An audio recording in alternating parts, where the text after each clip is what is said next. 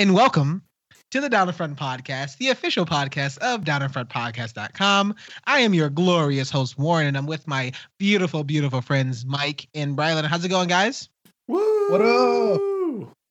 I'm pumped. I'm excited to see your face because I was super bummed I missed the last episode in which we talked about Annihilation. I'm not by the last episode. I mean the last one before that because I was on for game night, of course.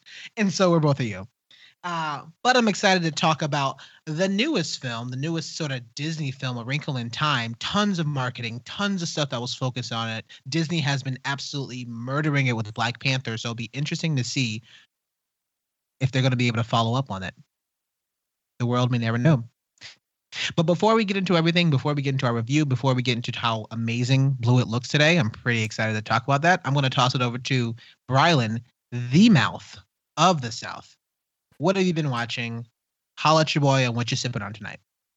What is up this good evening? I am sipping on one of my favorite bottled drinks that's out there right now.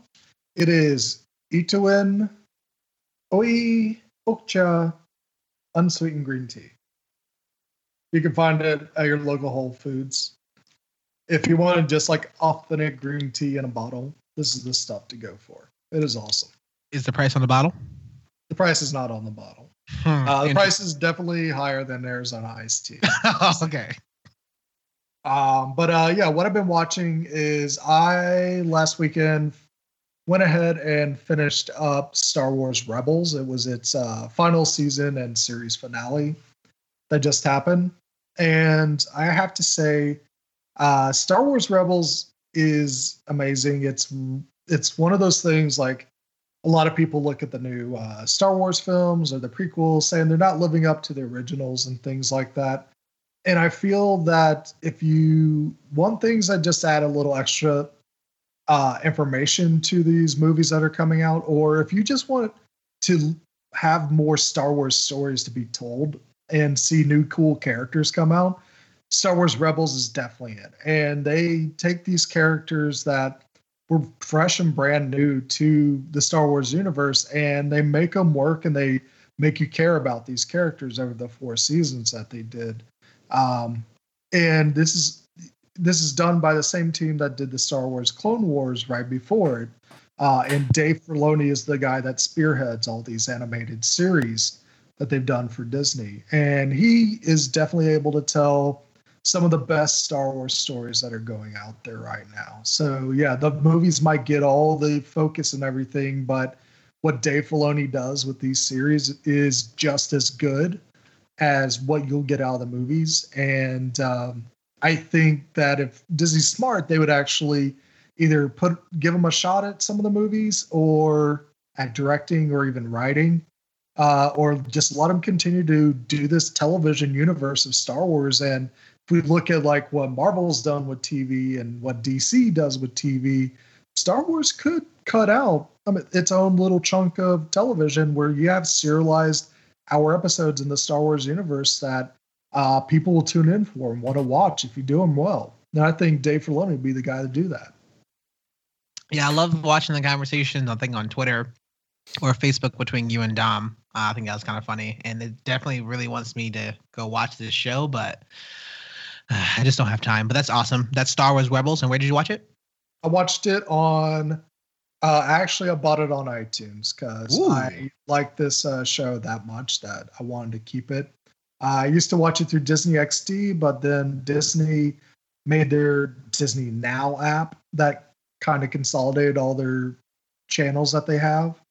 And for some reason, it's not showing the latest episodes, which kind of let me down. I was like, Disney, this is your own product. Why don't you have the latest episodes for it up? But I was like, you know what?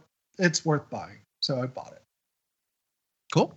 Well, thanks, Brylan. As always, it's great to hear your voice. And we really want you home soon. But it's okay if you don't come home. That's all right. We don't mind it. Yeah. It rained today, so it was a crisis. I mean, it was 75 degrees today, so it was a crisis. It was way too hot. I literally had to put on sunscreen down here. It was crazy. We got like 8 inches of snow today. It was a normal day in Massachusetts. And that beautiful voice that you heard is one of my best friends, after Brylan, of course. We go way back, all the way back from college. The Shredder, Michael Blewett. How's it going, Mike? What's happening, guys? So tonight, I don't really have anything good. I pretty much watched A Wrinkle in Time, our feature, and then went away to Vermont for the weekend. Like, took a long weekend out there. And I was on a technology ban from my girlfriend. So nothing. I've literally done, I watched Game Night, I watched Wrinkle in Time, and then I had a huge blackout. And didn't hate it. Honestly, it was the first time I've been like disconnected. Literally, the only thing my phone could get was 3G. I couldn't even read the news. Yeah, it was a good experience though.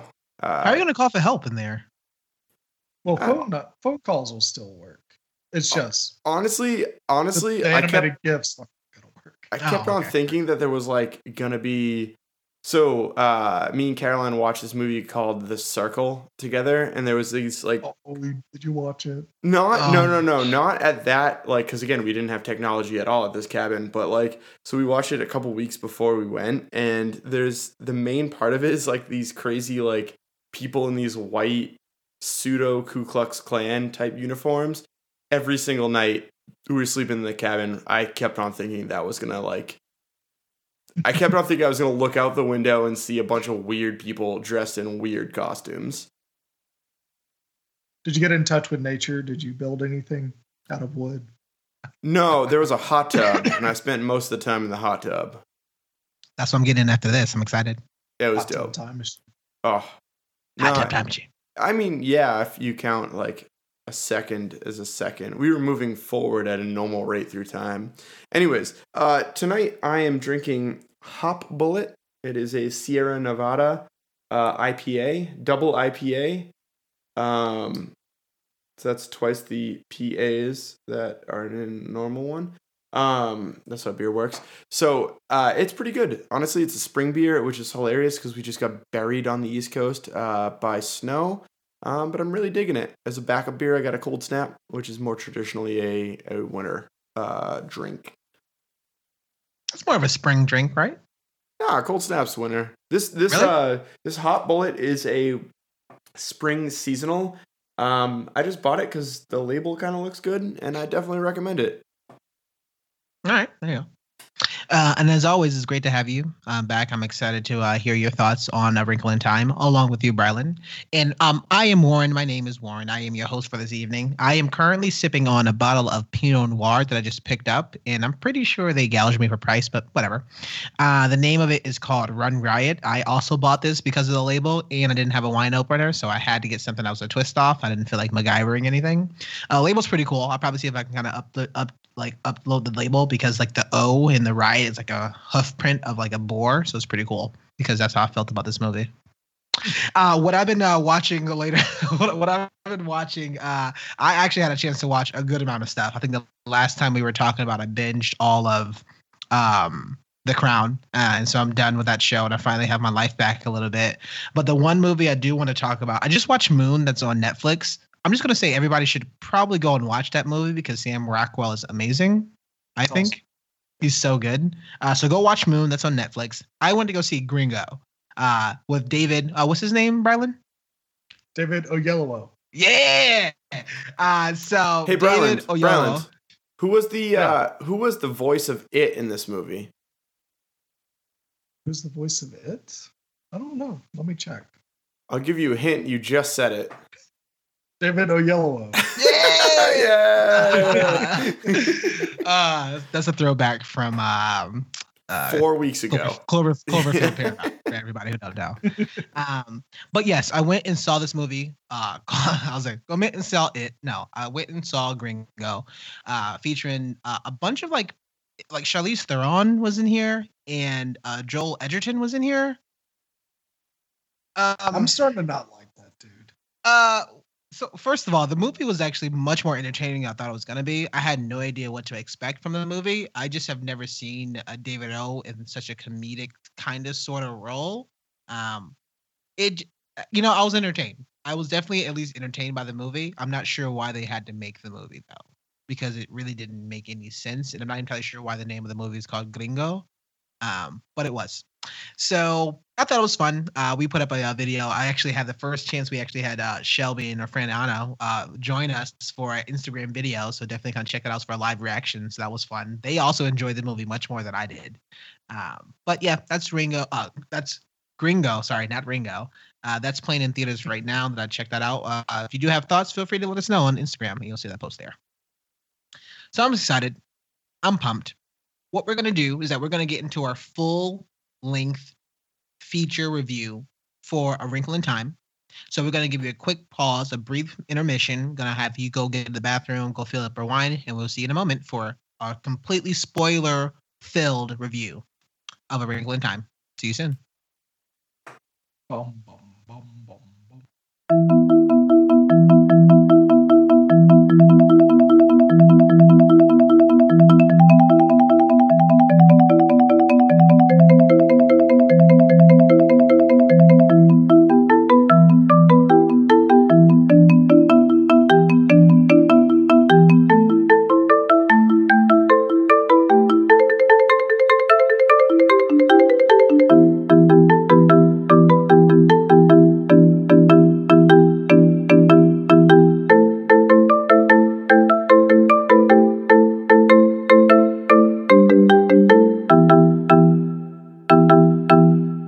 And we are back, and we are the Down in Front podcast, the official podcast of downinfrontpodcast.com. I am with Brylan and Mike. My name is Warren, and we are going to be reviewing A Wrinkle in Time from the director, who is, I think, is one of the first time sort of big movie directors, Ava DuVernay. Writer Jennifer Lee. This movie stars Oprah Winfrey, Reese Witherspoon, Mindy Kaling, Chris Pine, Zach Galifianakis, Michael Pena. I mean, it's a bunch of like great name artists, great name sort of actors and actresses. So what we're gonna do is that we're gonna actually kind of open it up. I'm gonna toss it over to Brylan and Mike, and we'll open up this discussion. Let's talk about a bit of the casting, if you want to, and let's see, you know, what is some thoughts that we have of the casting? Because I know, like looking at it, I think a lot of people were really excited to see Oprah in the movie again. So I think that's. I mean, you get a lot of Oprah. Then she goes big, and I was kind of bummed that she wasn't peeing behind a house. Like that was a big loss for me. Did that happen somewhere? Yeah, the color purple. That's what I thought. Yeah, I was like, that's an obscure. Okay, but that wasn't the last movie she was in, by the way. So, yeah, I know, but it was her most memorable role. I watched a lot of The Soup growing up, and that was like their go-to. Like cutaway. I mean, Oprah's great. I would say, you know, I was glad that they had such a strong cast. Even the wife, Mrs. Murray. Yeah, exactly. And so I thought that was their cast was amazing. I was very solid. I was very impressed with their actual cast. I just felt that it kind of fell short a couple moments because you just didn't really chance to be with those people that we're most known for, which was kind of a good and bad for me. You know, you give these younger actors and actresses some chance to shine, and my goodness, this I'll really want to call him Christopher Wallace, but that's not his name. Charles Wallace. My goodness, this guy was absolutely amazing. I loved everything that he did for about 3/4 of this movie. We'll talk about that a little bit later. But just the opening of when he put those two teachers in his place and he was just being himself, I thought that was awesome. And like, that was really a great test. You are like the anti-child actor. I know. I couldn't stand that kid the entire movie. This turned very, very dark, very quick, Mike. After a certain point, I'm like, ooh, I'm not loving what's happening. I just like the fact that he was different. And I felt like his character was saying a bit more of like that casting, right? Like he was saying a bit more than what the movie was about. Like he was the outcast, but he was like embracing it. He was like loving it, right? Where Meg, his sister, was much different. Meg was being, that was a natural sort of birthing, and she had a mother and father where Charles Wallace was adopted, right? But he still like embraced everything about it. And that's why I ended up enjoying his character a lot more. Yeah, I also thought Charles Wallace, I mean, they were doing something with his character that was really unique. That when they go through the movie, they always say he's very special. There's always something like he's always like a step ahead, either physically in the frame than everybody else. or like as they're going on their adventure, he's already moved on to the next place. And I thought that was also something really cool they did with the character. But I'm there with you. I did like that kid's performance on what he brought to that character as well. So I couldn't stand it. That kid's voice was like a cheese grater to my ears. It was brutal. Every single time he opened his mouth, I cringed in my chair. The only time I liked him is when he turned evil and he had to like lower his voice down and have like a more like ominous "I'm going to get you" voice.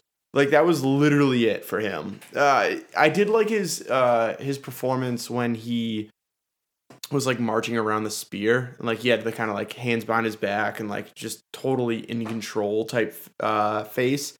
That was good. Everything else was so annoying though, and I don't even hate child actors like Warren does. Like I'm fine with them. This one just killed me. Honestly, our like lead character Meg, it was Storm Reed.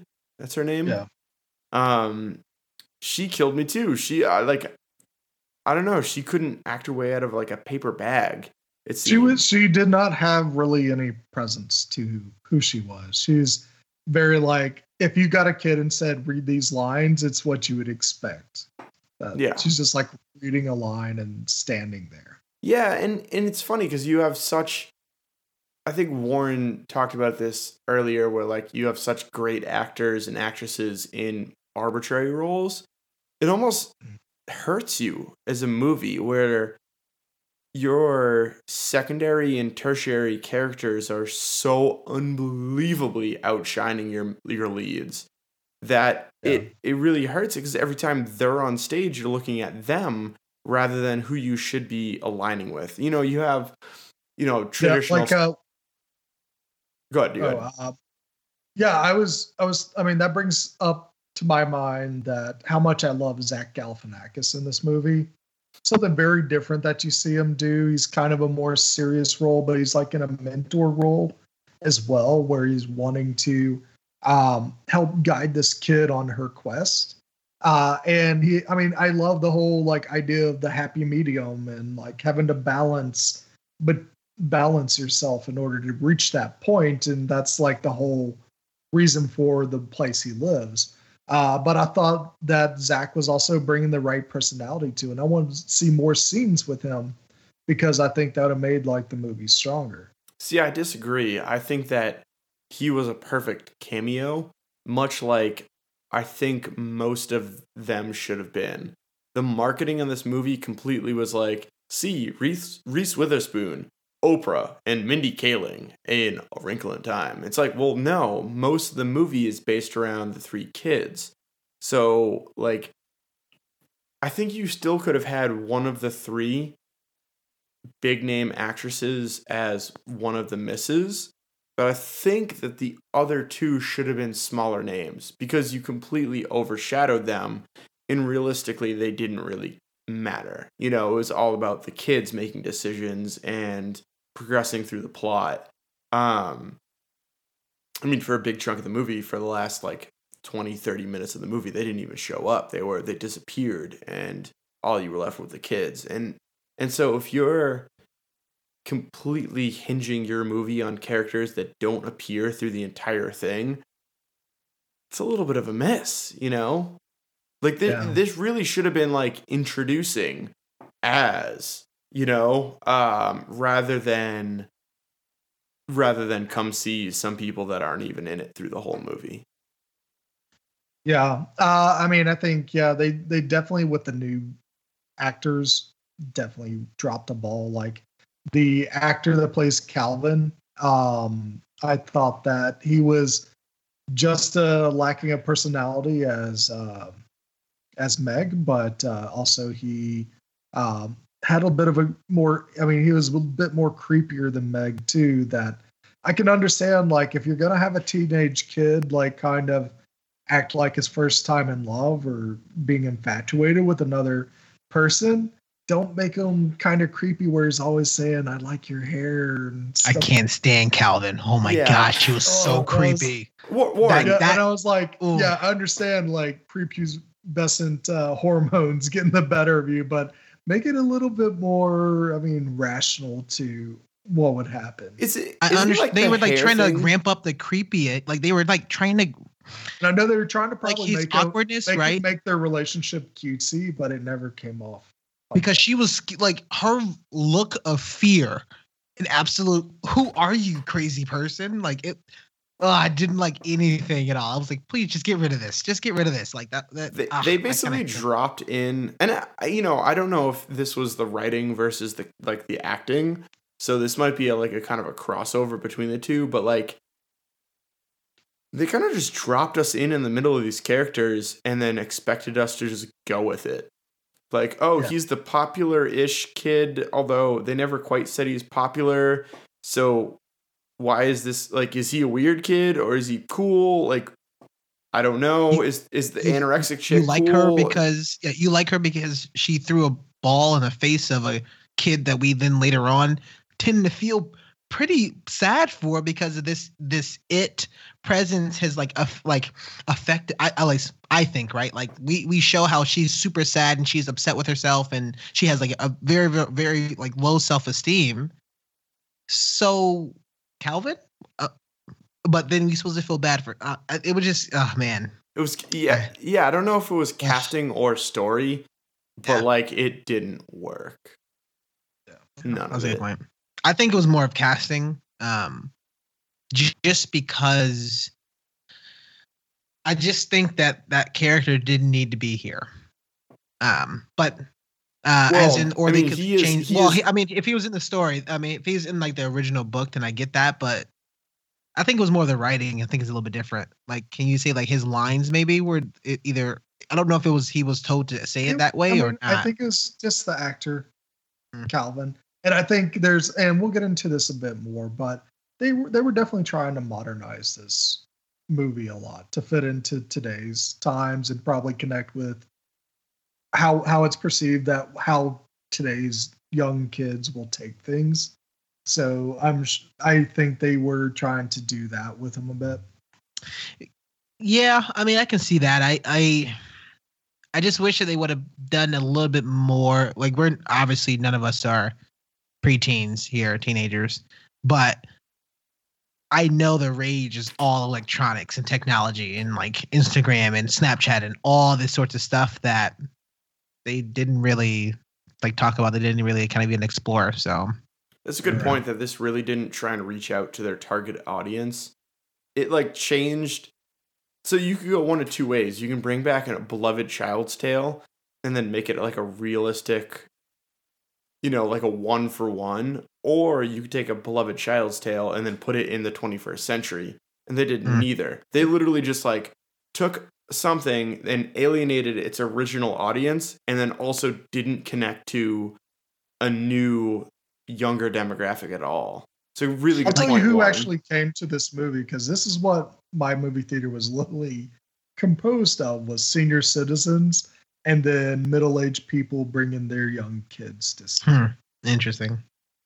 Yeah. Well, it's weird, even like the locker scene of when Meg goes back to her locker and they literally post something on her locker, and I could only imagine sitting there we sent when we at least in high school and whatnot, we would at least talk to people. Like, nobody's gonna see that poster as much as people would post something on like a Facebook group or her photo or something like that, right? Like, I was just watching Power Rangers, which is on Netflix right now, and they had talked about the fact that they sent a text. She sent a text message around, and that's how she was that's why she punched this guy in the face and blah blah blah. But that made more sense, and that was just kind of a bummer. But what can you do?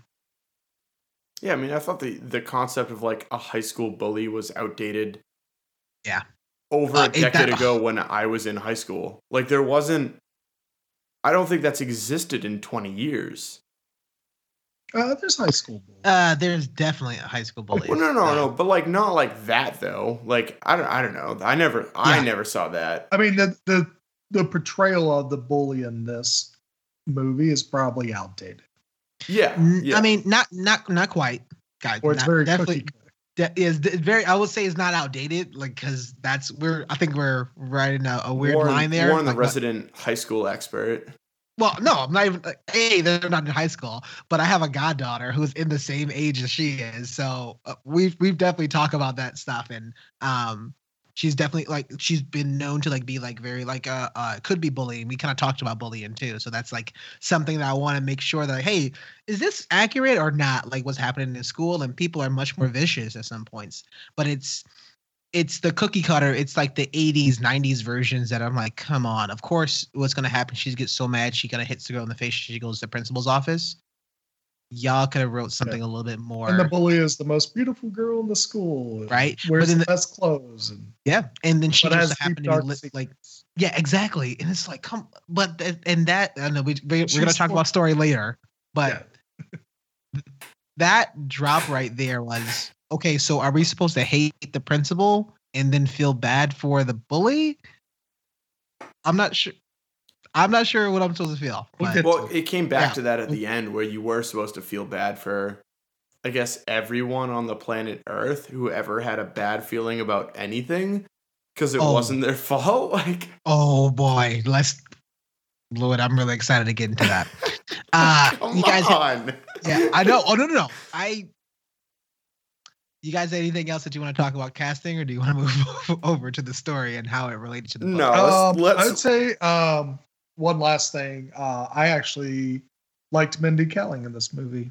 I think she wasn't used that well, but I liked the whole idea of her just quoting lines, and that was her thing. I loved that part. I was super on board until I think the last scene that they just didn't care about it anymore. They set up something and just didn't care. And I sat there like, that's not a Mindy Kaling. No, not at all. But I think can we talk about? Yeah, I know she gave like a great performance of it, and I like that they mentioned like a line of she transcended language, and I'm like, oh, that's interesting. You transcended language. I didn't quite agree with your transcending language to musical lyrics. Bumblebee. Yeah, exactly. And I was like, she said Shakespeare and she says like Gandhi, and I'm like, okay. And then she said Outcast, and I'm like, well, are you just putting that in because you like Outcast, or like if you're transcending language, right? Then why not show me? For instance, why not show me subtitles in a different language or something? And people are like, huh, what? Whatever. Anyways, to be fair, that also weighs into our that weighs into our point from like 4 minutes ago, where we talked about how it seems like most of these teenage references were outdated. Like Outcast, that was incredibly popular. That would have hit so strong in 2006 when I was in high school. Oh my god! Like, so how old do you think Calvin is in this movie? I would say he's 15. 14, 15. Okay. And that song that she quoted from Outkast was how old? 12 years. No, it's longer 15. Than that. Yeah. It's an early Outkast. So I'm like, how did you know that reference? All right, Calvin. Or my dad. I mean, Outkast hasn't been like... Don't bring up his No, dad, he's not young enough for his dad to have been into Outkast. Oh, yeah, his dad. Oh gosh, I totally forgot about yeah, no, yeah. Like that guy's not bumping like speaker box. Like, come on. I guess the biggest thing that I have is that it just felt like a lot of people were just wasted or were just confused of why they're in this movie.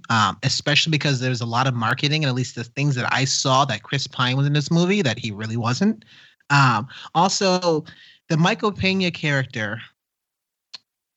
I was so confused, and he was so disposable, and it just didn't make any sense. I just felt like they kind of wanted to crank up the weirdness scale to like over 100 without answering any questions. Now, I also was thinking in the back of my head that this is probably a nod or a reference to a character in the book, and I think people are going to be like, "Oh, okay, I kind of get that." So I got that, but looking at what's in there for 10 seconds, right? Like looking at, I'm coming completely naked in this, and I'm like, I don't get why this character. Why does he have red eyes? Why? And he's a puppet, so he just falls away.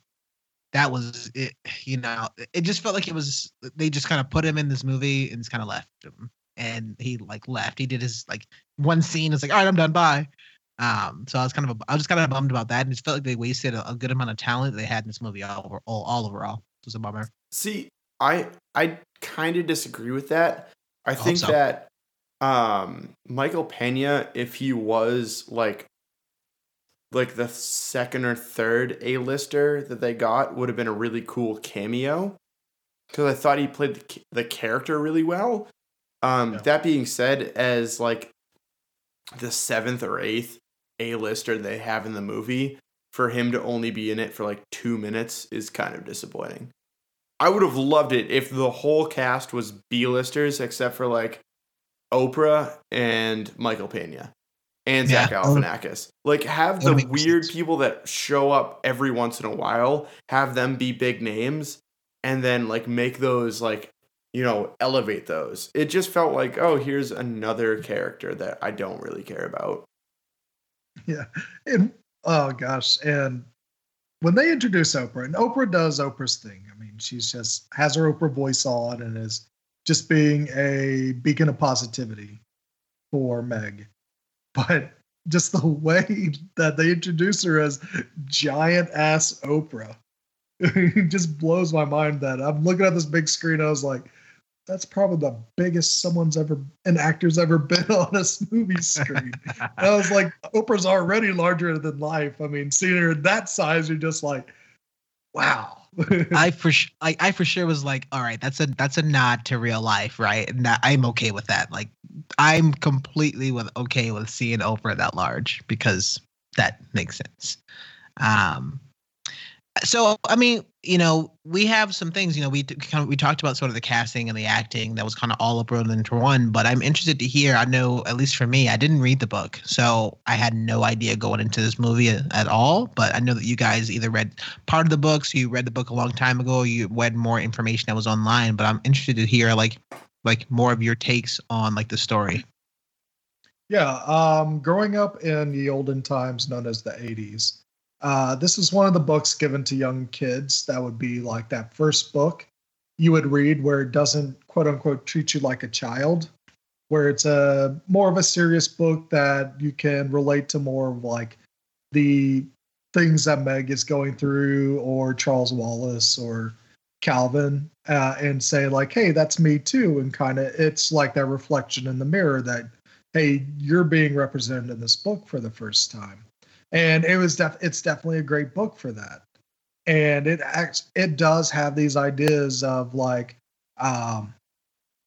that Chris Pine's character is quantum physicist, and like he finds this wrinkle to travel through the universe using physics and finding this frequency that you need to wrinkle through time. But it's also one of those things where it'll give you good ideas to think about and start building interest. Like, I know this is one of the books that helped me like start to have a passion for science, but it's never like a scientific book. You're not going to learn quantum physics from it. It does have that more metaphysical fantasy tale where it's kind of like the Lion Witch in the Wardrobe series, or a Lord of the Rings series. And it also had a lot of Christian overtones, which my parents liked. Yay. And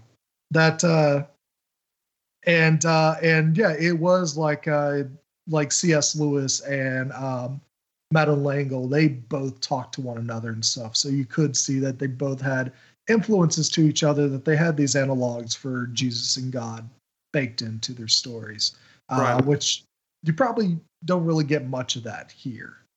Honestly, one thing, this is small, I didn't even write it down, but you brought it up. One thing that I absolutely hated about this movie was the fact that during the whole presentation scene, I think it's widely accepted that if we are to break the light barrier, it is going to be basically shortening the distance of space-time, and not necessarily making an engine that can defeat light. Right. And so to get a movie that's supposed to come out now in 2018, like the fact that all of these people were laughing at a whole thing where like, oh yeah, we're just going to bend space-time and that's how we're going to achieve this. It's like, well, no. If you presented that in real life right now, not a single person is going to like make fun of you for that. So, like, I mean, Twitter trolls. It's not real science, but like, come on, give me a break on that. That's not even like, that's what is accepted as what will break faster than light travel and what will get us to the different stars. Yeah, it's a theory, and it's definitely something that Madeline L'Engle found interesting in her youth as well. And I think it makes for a good drop back for the overall story of like kind of the MacGuffin. But I mean, she also is like, hey, what is the missing piece of this puzzle that people are trying to figure out in a scientific way? Maybe it's a more non-scientific approach that actually solves that riddle that they're trying to actually make it happen. And I think that's like kind of one of the big things about the book is things will actually happen to you based on the faith you have in yourself just as much as the faith you have in others, which they definitely dropped the ball on like actually teaching these kind of themes going through the movie where they have all this potential of talking about like how you can be the hope for yourself to either better others or even better yourself or overcome big obstacles. But this movie never really sets up a payoff or learning scenes, except for one, which is with the happy medium. They never really have that building progression that would make Meg an interesting character or a strong character that kids can go see and say, hey, if she can get past that, maybe I can get past something too. Yes. I mean, that is by far, and I think I talked about this a little bit. We talked about it offline about like the message, right, Brylan? But that was one of the biggest issues I have with this movie. Quick tidbit when Mike was talking about the fact that you have this movie coming out like in 2018 that, again, it's a stereotypical 90s sort of trope, right? Oh, hey, I'm going to talk about some big idea that's going to change the world. And all these supposedly smart people that's going to be there that he spent all his life work on practicing and just going to laugh him off the stage. Where does that happen? That's not realistic anymore. Like, come on. It's so stereotypical. It's so comical. Yeah, exactly. It's to the point where it's like, so the issue that I have with that message there, Mike, is if I have a radical idea that's so crazy and but I've been spending all my time and I've gotten to this point that have this presentation and I can share with you like this is what I want to do, and everybody's gonna laugh at me. I don't know exactly the message that they're trying to send there, and I'm a bit upset about that. And I had some thoughts about that also. But going off of your point, Brylan, no time, barely in this movie, I sat there and I said, where is that progression that Meg is going to turn to this character that Charles Wallace was in before, right? And then in the end, she finally has a chance to, test her, right? Yep. I'm not going to talk about that. But she finally has a chance to test her, and she sees how glorious it is. The same thing that Miss Whatsit or Reese Witherspoon talks about, the same thing that Charles talks about, that the same thing that literally Calvin has the ability to do that we're going to have to explain why, because he has a lot of pent up and repressed potential emotions too. I don't, because they didn't really say of Calvin. Well, she was the only person Calvin that was never tested himself. No. He tags along. Yeah. But I don't know if he saw the glorious. No, Calvin can kind of see it, whereas Meg is so anti seeing it. Speaking of like a Christian parable, Meg is supposed to be the character that doesn't see the light of Jesus. Like she doesn't see the all power that has, and then through it doesn't matter if you're like either a prophet, as someone who like Charles Wallace would be, versus someone who is a standard believer, as someone like Calvin. Like those people can see the glory that is Jesus Christ, and then Meg through what's it called? Through conflict comes to see the power of the Lord, and then she tests us at the end, and it's glorious. So that's tapping into that's like literally It's tapping into more of the book. Madeline L'Engle is like a diehard Christian writer. That's not like how I feel this should have gone, but like that's how she probably wrote this to be. Is Meg was her non-believer type character. That's a bit.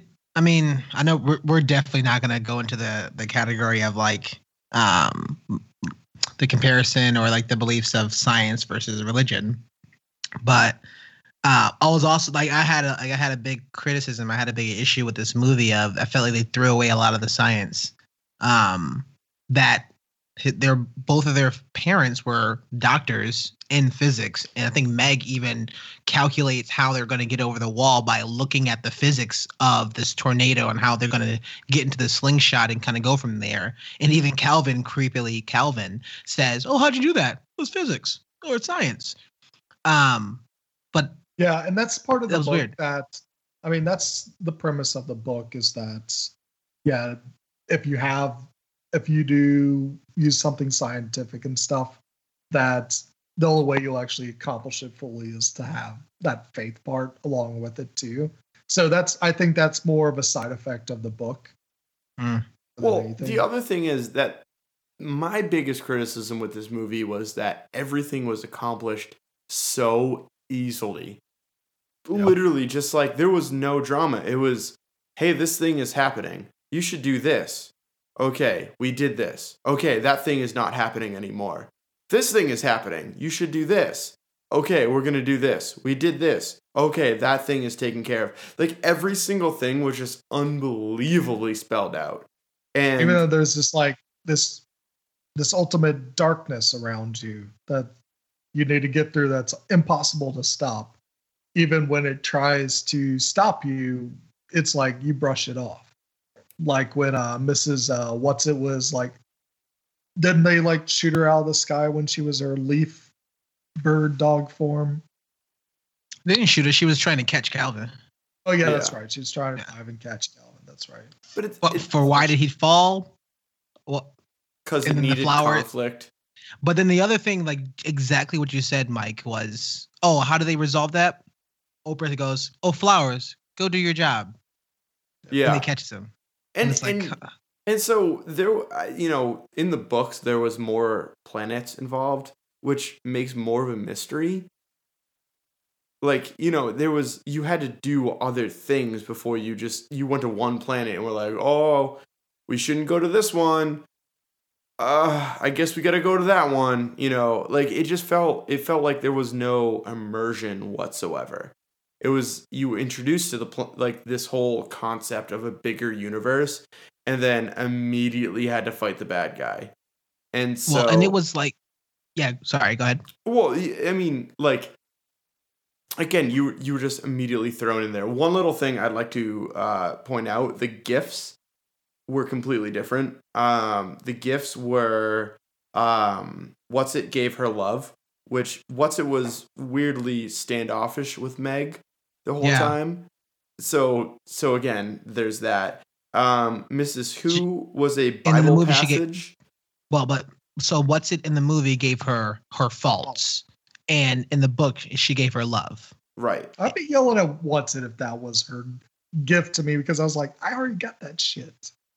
Yeah, I know what's going on.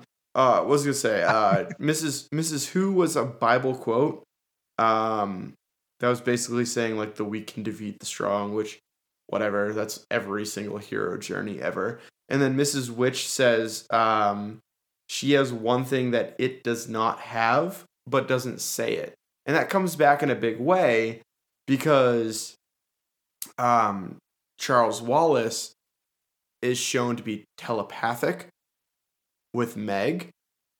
And so Meg's love for Charles Wallace ultimately is the thing that is able to bridge the gap and then defeat it. Which is cheesy, but it's never explained in the movie. At all. Meg's basically just like, oh yeah, Charles Wallace, I love you. Like that's how it is. And then it just freaks out. Which I will say this, the design of it was awesome. Like having the whole synapses and neurons. Oh no, I actually really liked it. It was the same as Ego. Yeah. I'm fine with it. That's fine. Thank you. I Whatever. didn't like it. Or Parallax from the DC hit film Green Lantern. The Still DC hit film Green Lantern. Don't try to glaze that over. Yeah, that's disgusting. No, I was still fine with the design of that. I was kind of cool. I would rather we didn't see it. Like, I would rather it's something that is like we transcended, right? It's something that's transcended that we don't need to actually see a visualization of something that we may have seen already. I think that was like my big thing because it was kind of silly, and it was like, well, I know they're not going to kill her, so you're just throwing her around, you're grabbing her, and what? I was not a huge fan of that part. There's apparently another level of abstraction with this where there is like it, and then it is the what's it called, like lieutenant for some greater evil, and so again, not made clear in the movie that it is not like the ultimate end all, what's creating the stuff that was affecting everyone. Well, they said in the movie it was it. So right, but it's not. Yeah. So it makes more sense when you can visualize a lieutenant versus like the overall evil. Yeah. Damn. I think the book. I mean, the powers of the it, I think they went too heavy on just having it be a supernatural force, which I think have been much cooler to have situations where you see like normal human things happen that are like if someone like trips somebody or if somebody pushes someone that you're not sure why, have those type of situations rather than this tenderly monster and stuff. I would like the more psychological approach to it. I thought like they were trying to do something like that with showing Meg her quote unquote ideal self. Holy shit. But they do it for like 5 seconds and that's it, and they throw it away and it's back to let me be a space monster. I had so many issues with that part that just didn't make any sense. But whatever. Well, I guess like the thing that I was going to mention one other thing. Like another thing that is kind of cheesy as well is like at the end of it, like Meg learns to believe in herself. She learns to be a warrior of light and warrior of hope. And at the end, the big payoff is when she gets back home and everything is that she looks at the bully in her window, looking very sad, and finally decides to wave at her. And that's supposed to make the world a better place or something.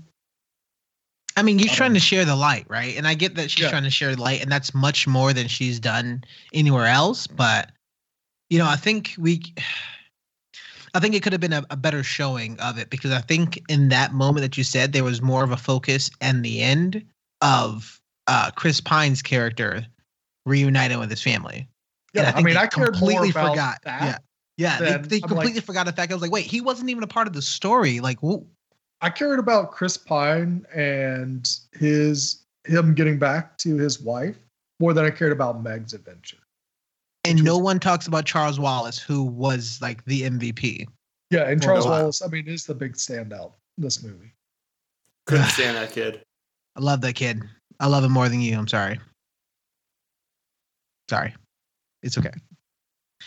It's it's kind of a bummer because I really enjoy. I think one of my wins, oddly enough, was the fact that they, Reese Witherspoon's character was weird. I don't know why she was so cold to Meg. I didn't understand where that was coming from. But I think one of the wins was when she actually gave her faults, right? Or at least kind of brought it up and somehow. I thought that was a very powerful, or at least very important sort of moment of it, because that's something I think at that point that was one of the realest parts of it. Besides Charles Wallace in the beginning just being himself, the only thing is, So you look inside, you look at these demons, these things that you have inside of you, but you embrace them as they're a part of you. Um, and you have to live with your faults. You have to live with your mistakes and the things that you chose to do, or this who that makes you who you are. I thought that was very interesting. I really liked that. The glasses, didn't really care too much about it. That I had a feeling of, oh, you're gonna use them for like 2 seconds and then throw them away. Yep, exactly what happened. Cool. That was so weird that the glasses, what they turn out to be, is to be able to so you can see physics calculations in the world. Yeah, but then Charles Wallace just brushes his hand away and gets rid of it all. So I'm like, why didn't you do that when she was walking up before? Yeah, I mean, doesn't make sense. Yeah, it got too easy. Yep. Anything else you guys talk about the story before we move on? No.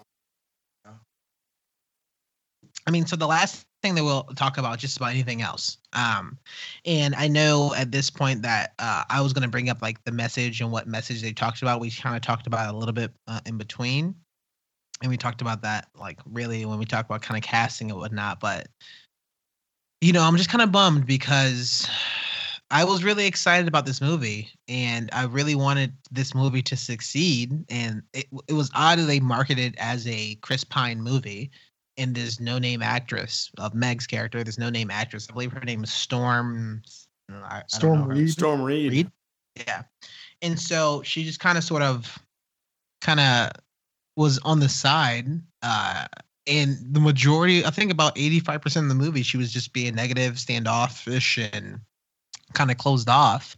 And so I just was very confused of what message are you trying to send your demographic or these, children, teenagers? What exactly message are you trying to send? Because it's very complicated. And I think that was the point for make it be complicated, because emotions, right? Things that people deal with are complicated. I get that. And that's why I was really excited about that false line. But in the end, what message are you trying to send? And it just felt like they just kind of put some stuff together, and they focused more on like the character and Meg's love for Charles Wallace outside of, I think we mentioned it before, Meg's love to herself. Like, at what point, when did she like accept herself at all? Like, when did she like go ahead and like, I'm going to be who I want to be, and kind of go from that? Yeah. And I think they, the story is sacrificed a lot, I think, just to set up some visual set pieces. Yeah. And the visual effects, I really liked them. I thought it had a unique visual aesthetic to it. Like, I liked how the dresses were designed, the clothing was designed for all the characters, especially the ones you meet along the adventure. But I like the design of the planets, or Mrs. What's-It's like leaf flying creature. I like that design as well. I like the white room that they had for when they were on the evil planet. I forget the name of it. But overall, I think this story suffers because they made a movie that's going to have the aesthetic to teach you all these things, because it does come off as a very nice, beautiful, colorful children's story, but there's no backbone to it to get you into why we're in this colorful land in the first place.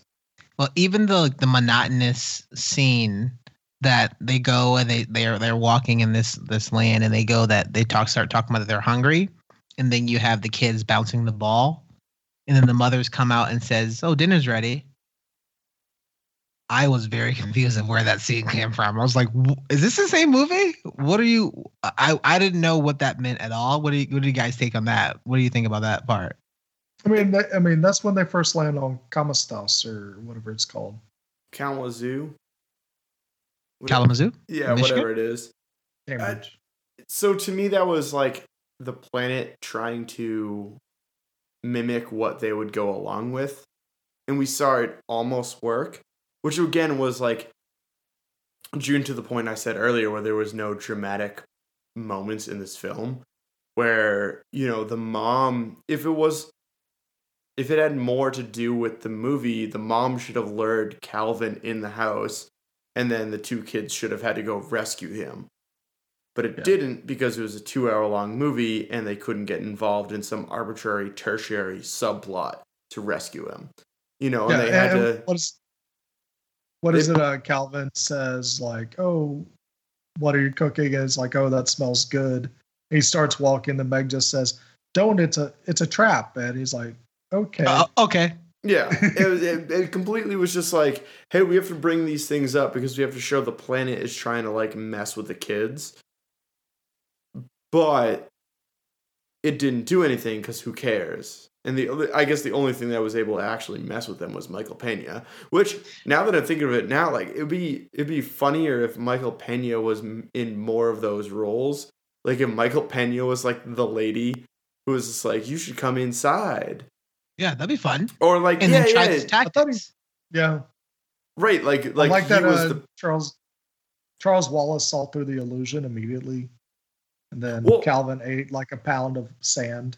So it's funny because in the books they make that way more clear. That they make it that Charles Wallace is the only one that can see through the illusion, and he realizes that the only way Meg can get access to it is if Charles Wallace goes and is captured by it. So it is a self-sacrifice because out of necessity. Whereas in the movie, it becomes like this thing where it's like, oh, well, yeah, I guess I'm captured now. Bye, you got to rescue me.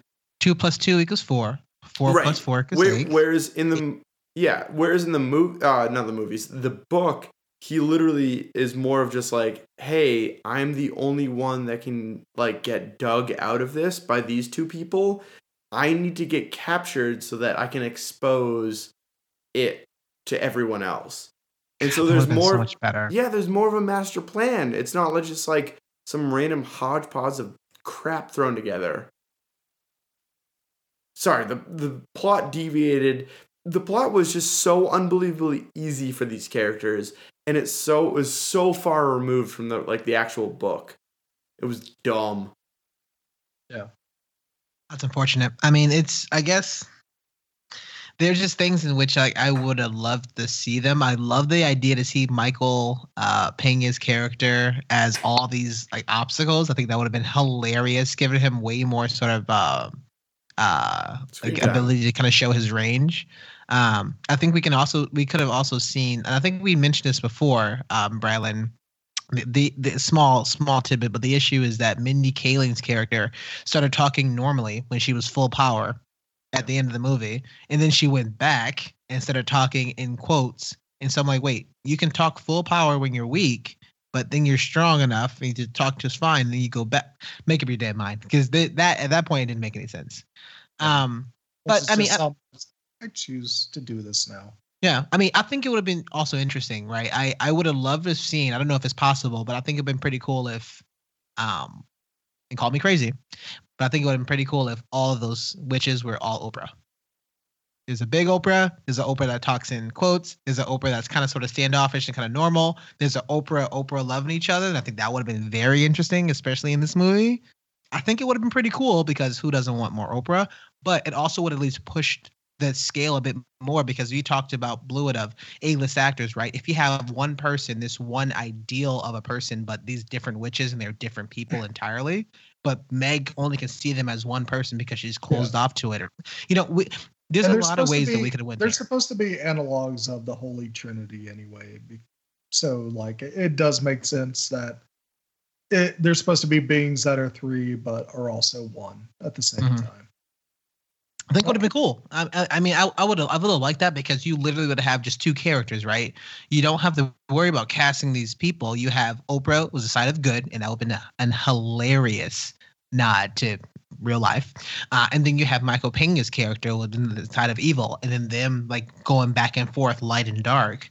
And I think that would have been interesting to see him. It's kind of like the big bad wolf, almost like you see him put like these weird, like the disguises on. I like that idea, Mike, a lot. That'd be pretty cool.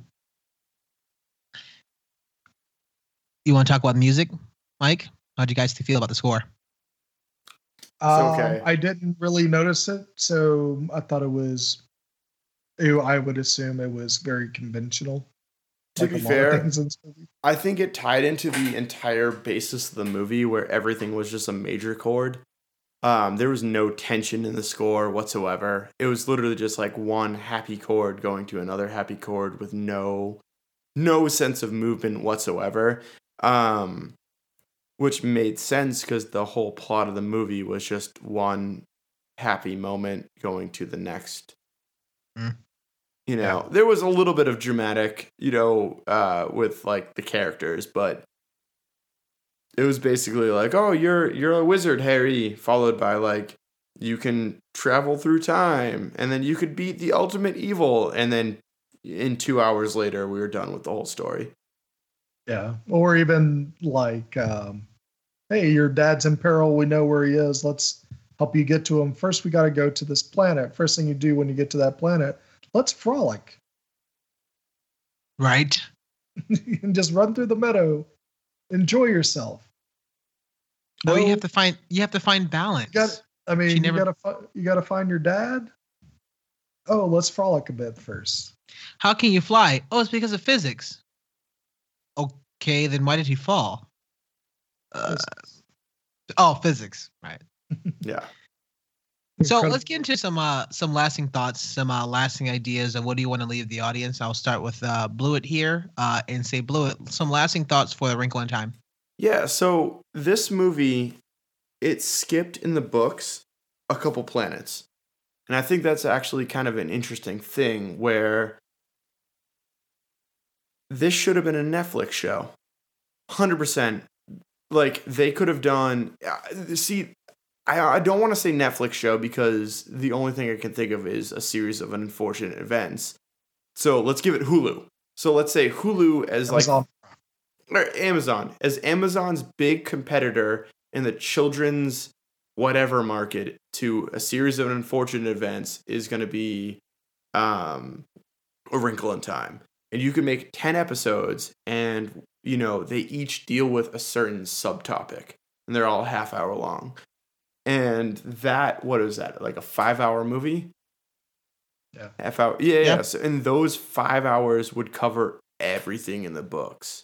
And I think that would be way more effective. Because essentially they boiled it down to nothing. Like they tried to distill the plot to a couple certain things to get a couple certain overall feelings going towards the movie, and then they burned the water away to nothing. There was literally nothing at the bottom of the pan. And that's the movie they made. And it was hot garbage. Skip it. Bradley, lasting thoughts for A Wrinkle in Time?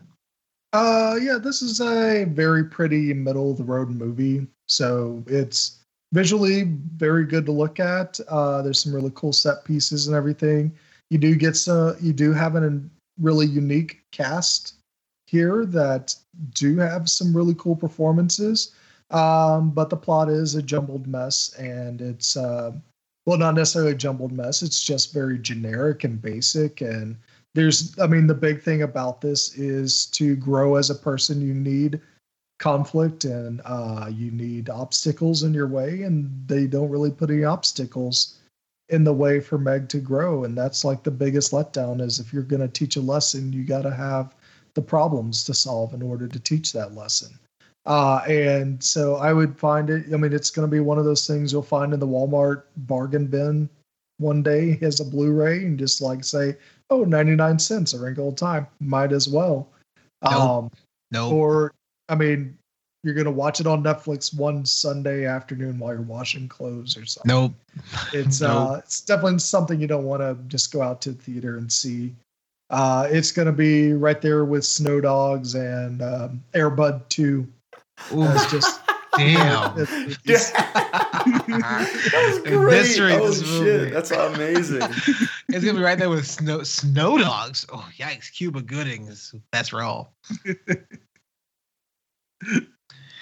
I think the one thing is just me just being super disappointed and kind of sad in this movie because I think one of my favorite genres is animation and at least what messages they're showing the kids and what message you're trying to send. From a director who's an African American woman to the lead star who's an African American woman in this movie that she's portrayed as being like mixed races. I just felt like wouldn't recommend this movie.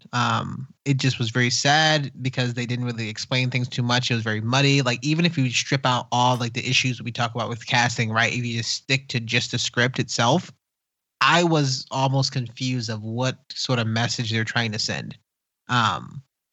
And some of it was biblical, some of it was like science, and some of it was just, you just have to believe hard enough. Well, there was just too many things that were just way too confusing, and they could have been much easier to say, this is what it is, this is what it is, this is what it is, and this is this message that we're trying to send. And I'm just bummed that Disney signed off and made this movie shortly thereafter of a movie like Black Panther, right? And we have to. And the only reason why I'm like comparing it to that was that's Disney's last movie. And it's kind of a bummer because we see one sense that's something that really opens my mind up of like thinking about it a little bit differently, and then you see this of damn, like what happened? I know not all movies can be perfect, but come on. So I wouldn't recommend watching Wrinkle in Time. I would definitely skip it. I'm battling between saying I'm not going to say I hated this movie, but I really, really didn't like this movie. This is probably going to be in my bottom 3. Right now, it's the worst movie I've seen this year. Certainly and the biggest miss. Yeah. I mean, and those things have to happen, right? But I really hope Ava DuVernay. I think it's DuVernay. DuVernay. Ava D. I really hope she gets more work. 'Cause I think she was like the producer for Selma and like a lot of other good work. She directed Selma. Yeah. This was her next. This was like her follow up to Selma. Yeah, it's brutal. Okay. I believe in Ava. I think she can bounce back. I for sure. I'm glad you told me that now and not earlier. I think she can definitely bounce back. I just think you. I think definitely got definitely bounce back. Yeah, definitely has talent. I like some of the works that she put into this movie. There's just a lot that I didn't like, and I wouldn't recommend this movie. And with that, we are the Down in Front Podcast, the official podcast of downinfrontpodcast.com. Brylan, the mouth of the South. Where can we find more of your work? You can find me believing in myself a little bit more on Twitter at Bryland, BRILUND. I'm also on Instagram at I am Bryland. I put up many movie reviews. I'm going to put up something about Star Wars Rebels very soon, so watch out for that. And when I'm not in beautiful, rainy California, I am usually the host of the Gamescast, twitch.tv/downfrontpodcast. I don't know if there's been many broadcasts. I haven't been keeping eyes on it, but sorry.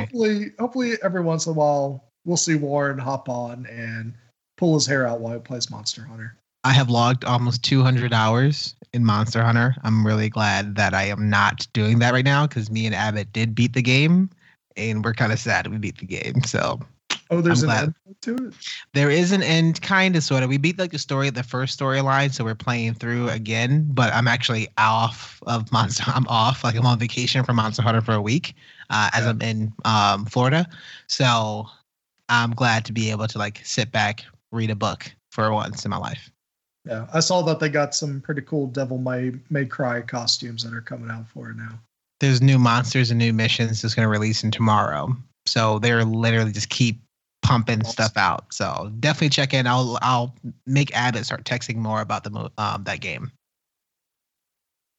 But thank you, and always great to see your face. Michael, the Shredder, Leslie, actually his middle name. I know you didn't know that. Blew it. Where can we find more of your work? Yeah, I really didn't know my middle name was Leslie. It's good to know, though. Yeah, you can find us at Maya News Band or Maya News Music. We'll have music eventually. Any shows coming up or anything? Nope. We got super lazy. Like, unbelievably lazy. Well, hopefully next time you play, I'll be in town because I want to go watch you. Yeah, that will be in the next year. I guarantee we play before 2019. Yeah. It's funny because he's not even the coolest Mike in the band. No. Strange. Oh, no. I'm third or fourth. We only have 3 people, but I'm still third Definitely or fourth. Definitely. You didn't even guitar, Mike, so there you go. Yeah. And I am Warren. Whew, You can find a bunch of our work. Definitely check our website out, downandfrontpodcast.com. We have literally all of our work we have there. I do want to give a special couple shout outs. A special shout out I want to give to Mike Blewett for making the music for our SoundCloud. So definitely go check that out because he's been putting a ton of work and doing all of our theme music for the actual show. I think somebody asked me of, who makes it, and he's right here in the flesh, in the beautiful flesh.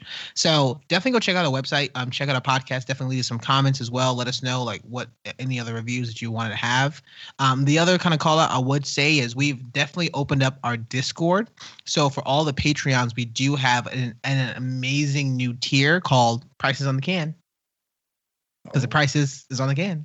And just for 99 cents, $1 actually, you can actually join our Patreon channel. We're going to be chatting about other movies, any other reviews that you want to see, and anything all like that. So definitely kind of check us out. downandfrontpodcast.com. Thank you so much. And that was our review of A Wrinkle in Time.